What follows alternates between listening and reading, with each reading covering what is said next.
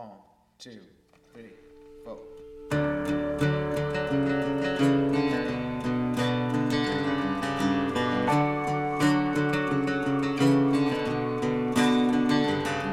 The darker the night, the brighter the stars. Everything's fun to a young heart when you find out what your heart used to be. It's gonna feel like you've been dreaming. Love, if you want the truth, anything's possible. You can walk up on the moon, or you can watch it roll. It's never in the stars, it's in your heart. Yeah, you'll be kicked around, but get up anyway, and you'll be broken into better shape. Broken into better shape. I was one more mistake from This is Pastor Glenn Thomas of St. Matthew Lutheran Church in Omaha, Nebraska. Early as the COVID-19 pandemic began to make its way around the world, I endeavored to write down some reflections on the meaning of this moment and what we might take from it. Been adding new material for several months now, including some thoughts on the resurgence of the Black Lives Matter protests as well.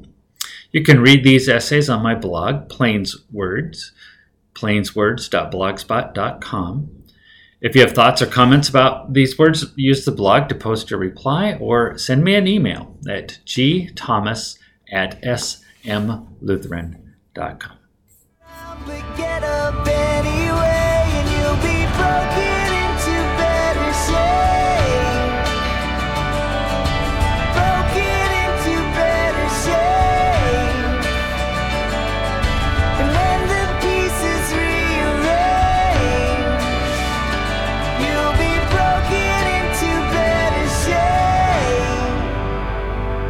Theme, Kingdom. Thing 3, at hand. Religion considers itself a journey to come closer to God. In reality, it usually works to keep God far away, or at least within the limitations of what we are willing to accept as God's realm. We desire to be close to God after this life is over, to reside in his heavenly city with its streets of gold. We would like God to be near us in times of need, to protect us from threats and dangers, to provide for us in times of need, to lend us healing power when we are sick, and to fill our hearts with hope and joy when we are down. When we look at the brokenness of the world, we blame atheists and secularists who have driven God from our homes and our schools and our public life. Let God back in, we say, and all will be well, as long as it's the God we worship. We worship a God who reigns from on high, who keeps track of rights and wrongs and properly assigns rewards and punishments. We have built a system that we call religion to keep God in his proper place, doling out rewards and punishments as required by law, giving mercy and the occasional miracle just to keep the game interesting. We know that Jesus talks a lot about love and healing sick people and giving money to the poor. Nice things to be sure. But we know deep in our hearts that God is ultimately concerned about spiritual and moral matters. In that way, religion remains a private, personal concern, a choice. You'd think Americans had invented it. We didn't. This was the Church of the Middle Ages. Religion permeated every aspect of medieval life, if sometimes with a heavy hand. For most of the population, life without the church was simply not conceivable. For people whose lives were filled with hardship and constantly overshadowed by death, church was not just another activity, it was a necessity for survival. Despite our modern skepticism about the medieval church, most people were truly devout and practiced their faith fervently, even hopefully. Yet in all of this, God remained distant, aloof, seated on his heavenly throne, watching over his creation with righteousness and, occasionally, benevolence. Any relationship with such a God was, by definition, transactional.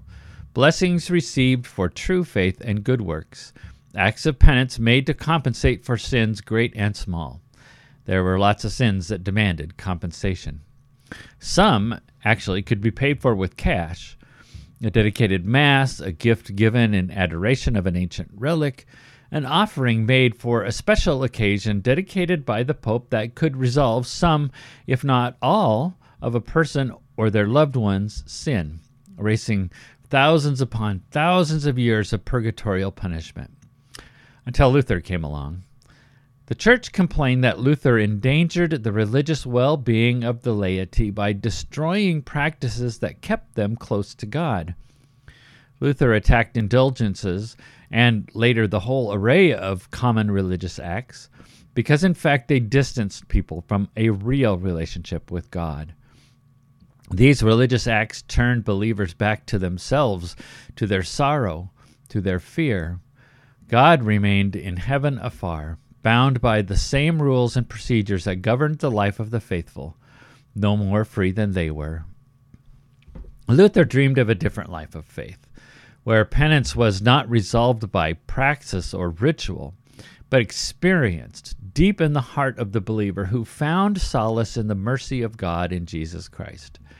He wrote longingly of faith that was profound, powerful enough to cast out actual demons that haunted consciences, not merely the cartoon devils conceived to motivate recalcitrant sinners. He yearned for faith that amended hearts and redirected lives and rebuilt worlds. His writings often reveal the deep emotion and passion in his own spirituality, his struggle to find peace in his Anfechtung, to fully experience a God of grace. What changed his life was the realization that God was not waiting for him to pass this religious test, but was actively transforming his very being and his every act through the power of the grace bestowed in baptism, the promise fulfilled in the death and resurrection of Jesus Christ. For Luther, God was not seated on some distant heavenly throne, the keeper of law, waiting for him to accomplish his own salvation. God was hard at work in Luther and in the world, creating a new Adam, bringing life to a new kingdom, right here, right now. That is the other important part of this equation. Religion keeps God at bay by assigning religious fulfillment to a distant event in the chronological future, at the end of life, at the end of time. For religion, in the Middle Ages and now, the work of faith is given as a down payment on some, hopefully, heavenly tomorrow. The potential for a different ending, one filled with heat and pain and torment, is a powerful deterrent to sin, supposedly. As the modern age comes to a close, it seems that cynicism has got the best of the devil, until even the threats of the fires of hell have little or no impact on the choices of most humans. As attention spans shorten and immediate gratification becomes a defining lifestyle, a religion dependent on the appeal of investing in some mystical post-life scenario is less and less meaningful, and less faithful. How did we reach this point? This is not following the path of a Jesus who came spending grace like it was going out of style, like it was burning a hole in his pocket. He confronted the need that was immediately in front of him, feeding the hungry, healing the sick, touching the untouchable, crossing boundaries, geographic and social. And he did it in real, hands-on physical acts. He spat into the eyes of the blind, hugged children, broke bread with friends, and lifted drowning disciples from the lake. He told stories about farmers and fathers, shepherds and servants, real people, and in the end he hurt and bled and died, as any of us might. His instructions to his disciples for their ministry was the same: cure the sick, raise the dead, cleanse the lepers, cast out demons. And those instructions were to be an enactment of their proclamation: the kingdom of heaven has come near. To come near, to approach, to be in the vicinity, close by. It is a word that describes the historical turning point of Jesus' arrival, the imminence of the destruction of Jerusalem, the hour of destiny that is Jesus' true mission. Its best translation is at hand, a baton passed in relay, a help up from a deep pit, the touch of a beloved at bedside. It is anticipation in the moment of fulfillment, the bright flash on the horizon at dawn. This is Jesus' schedule, not a distant and abstract someday, but an extant, if unrecognized, reality that can no longer be ignored. Jesus didn't invent this idea, by the way. Jesus comes to announce what was always true for God's people. The soul of the Torah is its immediacy, its pertinence. The word is very near to you. It is in your mouth and in your heart for you to observe. The prophets did not come to predict events beyond the veil of time. They spoke of the present brokenness of Israel and its immediate consequence. While we rummage through the pages of the prophets for the keys to unlock a mysterious future like a gambler perusing the daily racing form for a hot tip on a long shot, the truth stares us in the face and dares us to attend to it. Salvation is not waiting for us. It is here. Why are we still waiting? That's what we do in a quarantine, of course. We wait. We sit in the safety of our homes and we wait for the plague to pass, for the demonstrators to go home and the streets to clear, for a vaccine to be developed and distributed, for leaders to lead, for a sign to come and show us the way. We yearn for the day when this will all be over and we will be free. We have forgotten. We are free right now. And the world is waiting for us to do something with our God-given freedom. The great failure of the church is its willful ignorance to the immediacy of its calling, its procrastination in Christ's mission to the detriment of the neighbor. Perhaps we have watched the cycles of history for too long, and so we assume that this day will pass as well. The world has been through so much already and just kept on going without really changing. There is still a generation among us who has lived through worldwide financial depression and war.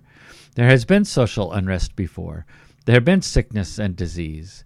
We are comfortable in the assumption that this too will pass, won't it? The problem, of course, is that for the most part, time does pass.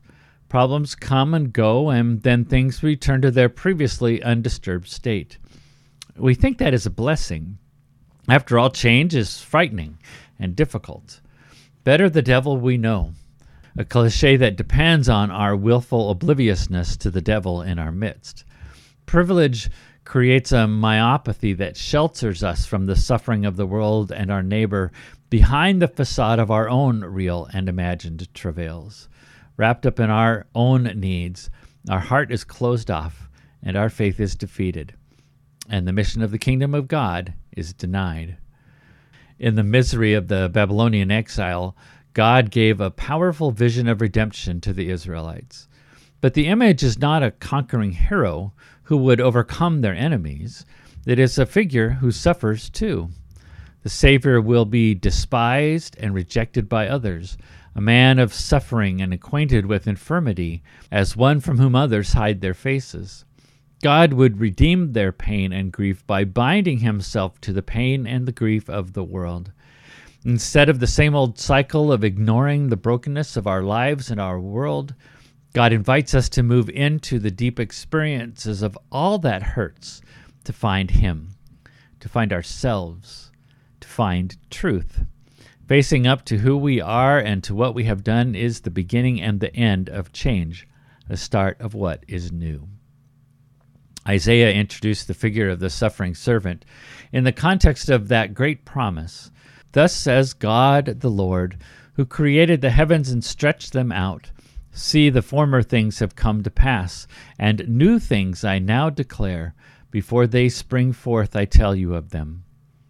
The joining of the divine to the mortal, the coming of the Son into the midst of injustice and peace is the new thing that creates new things, breaking us away from our narcissistic self-involvements and opening us up to see the world around us is the moment when the kingdom of God dawns in our eyes and in our hearts.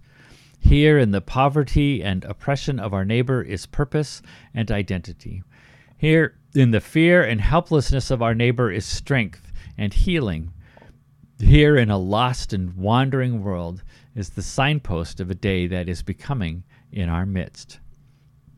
Now, more than 2 millennia later, these words reach out to us in the midst of the darkness of 2020. We have been exiled from everything we consider normal, usual, important. We are suffering. We are waiting for this moment to pass. We are looking for the calendar page to turn and take us to some new place, to any other place than this. But God is bringing in his kingdom right here, right now, and dares us to stay where we are at this time, to open our lives and our hearts to this moment, to have courage and hope and faith, to discover that our salvation is bound to the salvation of our neighbor and the whole world. And our neighbor and the whole world can't wait for us any longer. Martin Luther King Jr. said it this way: "We are now faced with the fact that tomorrow is today. We are confronted with the fierce urgency of now. In this unfolding conundrum of life and history, there is such a thing as being too late. There's no time for apathy or complacency. This is a time for vigorous and positive action." With all due deference to Dr. King, let's not say this is a time. Let us instead embrace the promise. This is the time. This is God's time. And so it must be our time too. We have been burdened for too long with bad theology and false leadership and horrible teaching and corrupted institutions and every other manner of human brokenness. But that need not stop us any longer. We have learned something during these months of quarantine, during this time of disorder and unrest. We have been opened to acts of faith long avoided and possibilities long unheeded. The kingdom is here. The kingdom is now. It has come for us. This is the day that the Lord has made. Let us enter it with joy and thanksgiving. Thank you for allowing me to share these words with you. If you'd like a printed copy of these essays, please contact me at gthomas@smlutheran.com. Yeah, you'll be kicked around, but get up anyway.